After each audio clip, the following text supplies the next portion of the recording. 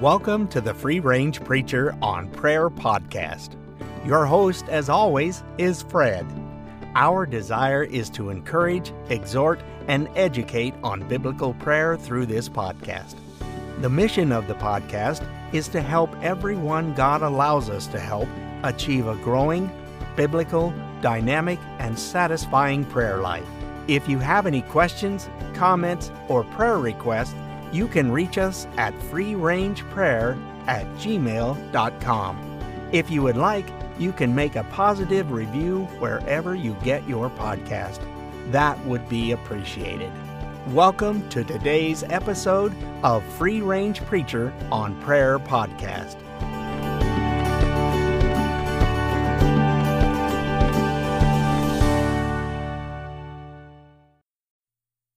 Welcome to the Free Range Preacher on Prayer podcast.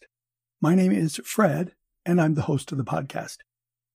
Our devotion today is a continuation of sorts from the last devotional on the ultimate meaning in our battle against sin. If you remember, the battle is a great indicator of our salvation, and we made a point that sinners, unregenerate people, they don't actually battle against sin, even though they might reform a little bit, but they always revert to either defending themselves as righteous or condemning themselves, but they end up back defending themselves as righteous, or at least basically good. And Jonathan Edwards made the point in one of his sermons that sinners, when they hear about hell, they flatter themselves thinking that they are too good to be in danger of it. And that's a phrase of what he said, of course, in one of his sermons. But we also saw in Romans 8:1, just briefly, that Romans 8:1 encourages us that even in the battle with our sin, Romans 7 acknowledges that we have the battle. In the end, remember, he cries out, "Who shall deliver me from the body of this death?" And then he thanks Jesus for the battle.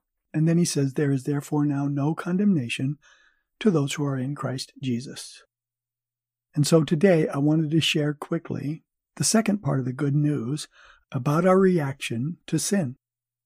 Our reaction is one of repentance, and we can repent, which means turn and walk the other way, as the Holy Spirit leads. And he does lead us to do that very often.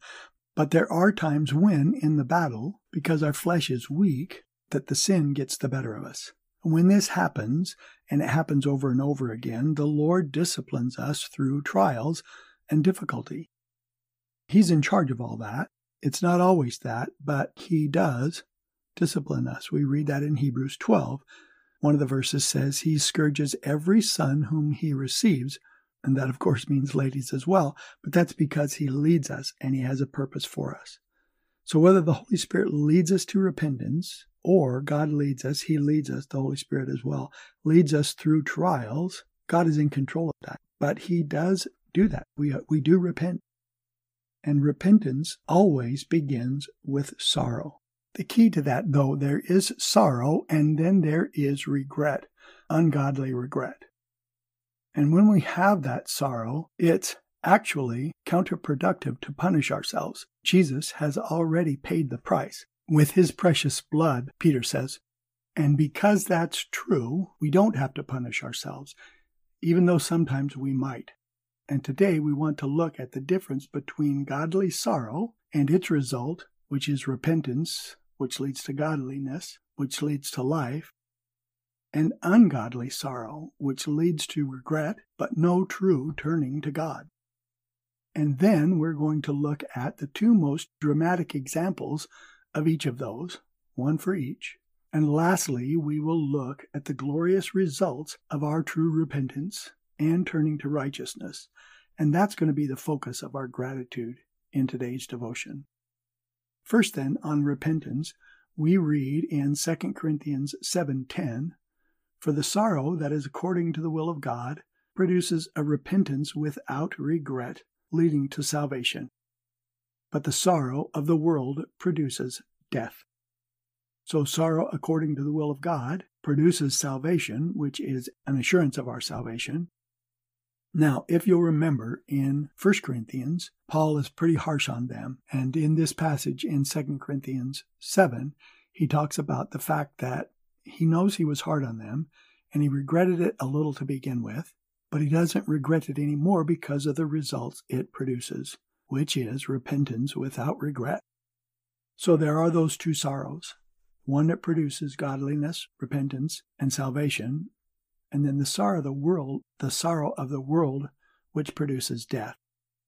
And we're going to take a look next at the examples. So the example first we're going to look at is the sorrow of the world, which produces death. And in this case, it quite literally produced death. In Matthew 27, we find that Judas is regretting. He's sorrowing with the sorrow of the world, and he goes back and he gives the leaders of Israel their 30 pieces of silver back. In verse 5 says this, "And then he threw the pieces of silver into the sanctuary." They said they wouldn't take it. So he threw them into the sanctuary, and then he departed and went away and hanged himself. Like I said, in this case, the worldly sorrow led to death very specifically, because that's what worldly regret causes.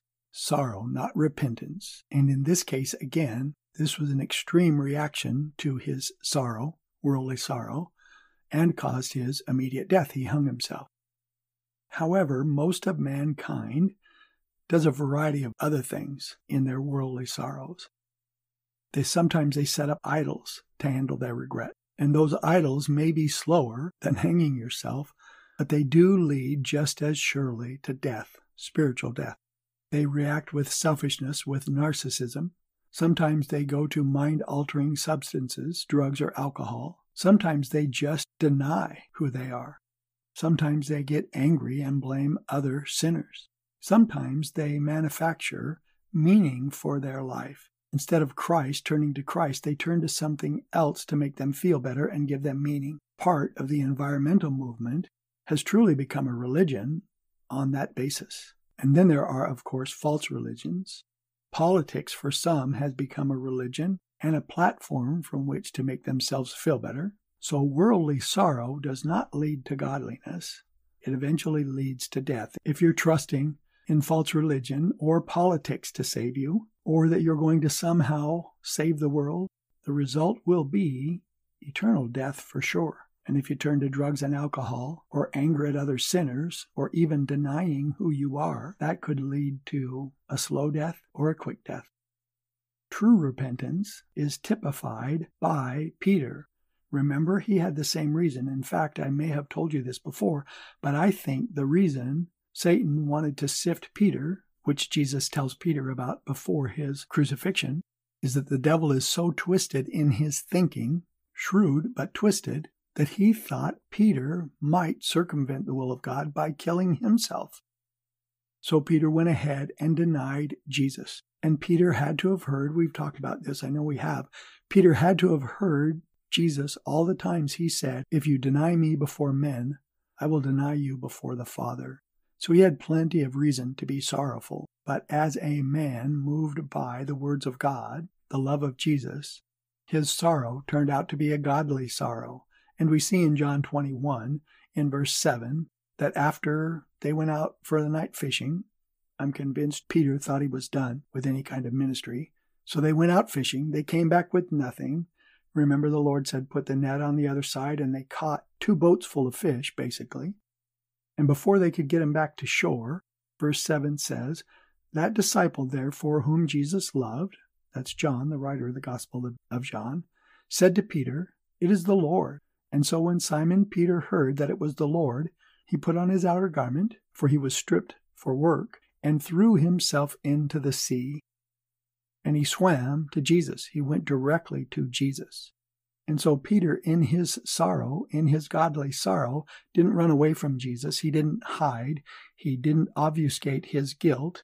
I think he tried a little bit to make himself feel better by doing something he could really do, which was fish. And when that didn't work, and the Lord blessed him anyway, he threw off his outer garment, and he dived into the sea, and he swam to Jesus. And he ultimately got the results. True repentance, or true sorrow, leads to repentance, which leads to salvation. And we know from John 21, we have read this before, that Peter was restored to his rightful place.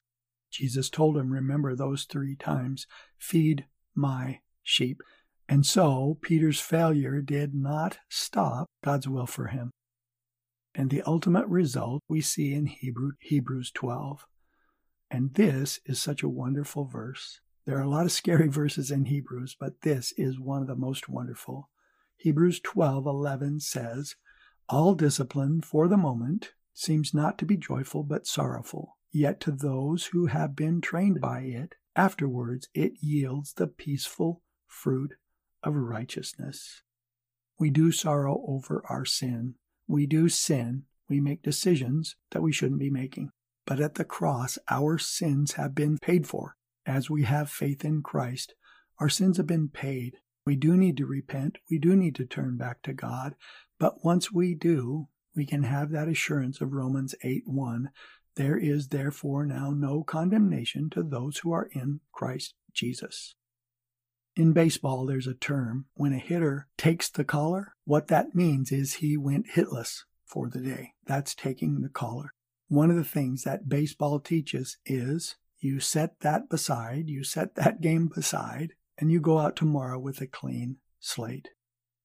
And when we repent, truly repent before God, whether it's the result of conviction by the Holy Spirit or a trial that God takes us through, when we repent, the result is godliness and salvation, the assurance for sure of our salvation.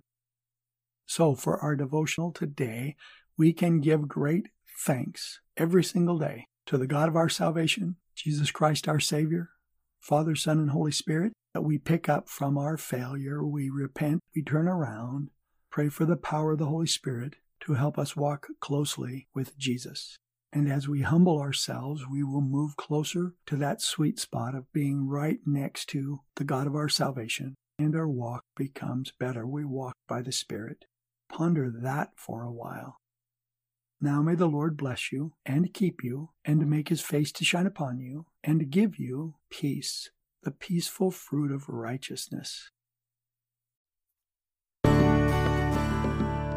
Thank you once again for listening to the Free Range Preacher on Prayer podcast. We have been reminded over the last several weeks how important community is. Community is how you young people say it these days. In Fred's day, they called it fellowship. Fred and I would like to extend once again the invitation to expand our prayer community.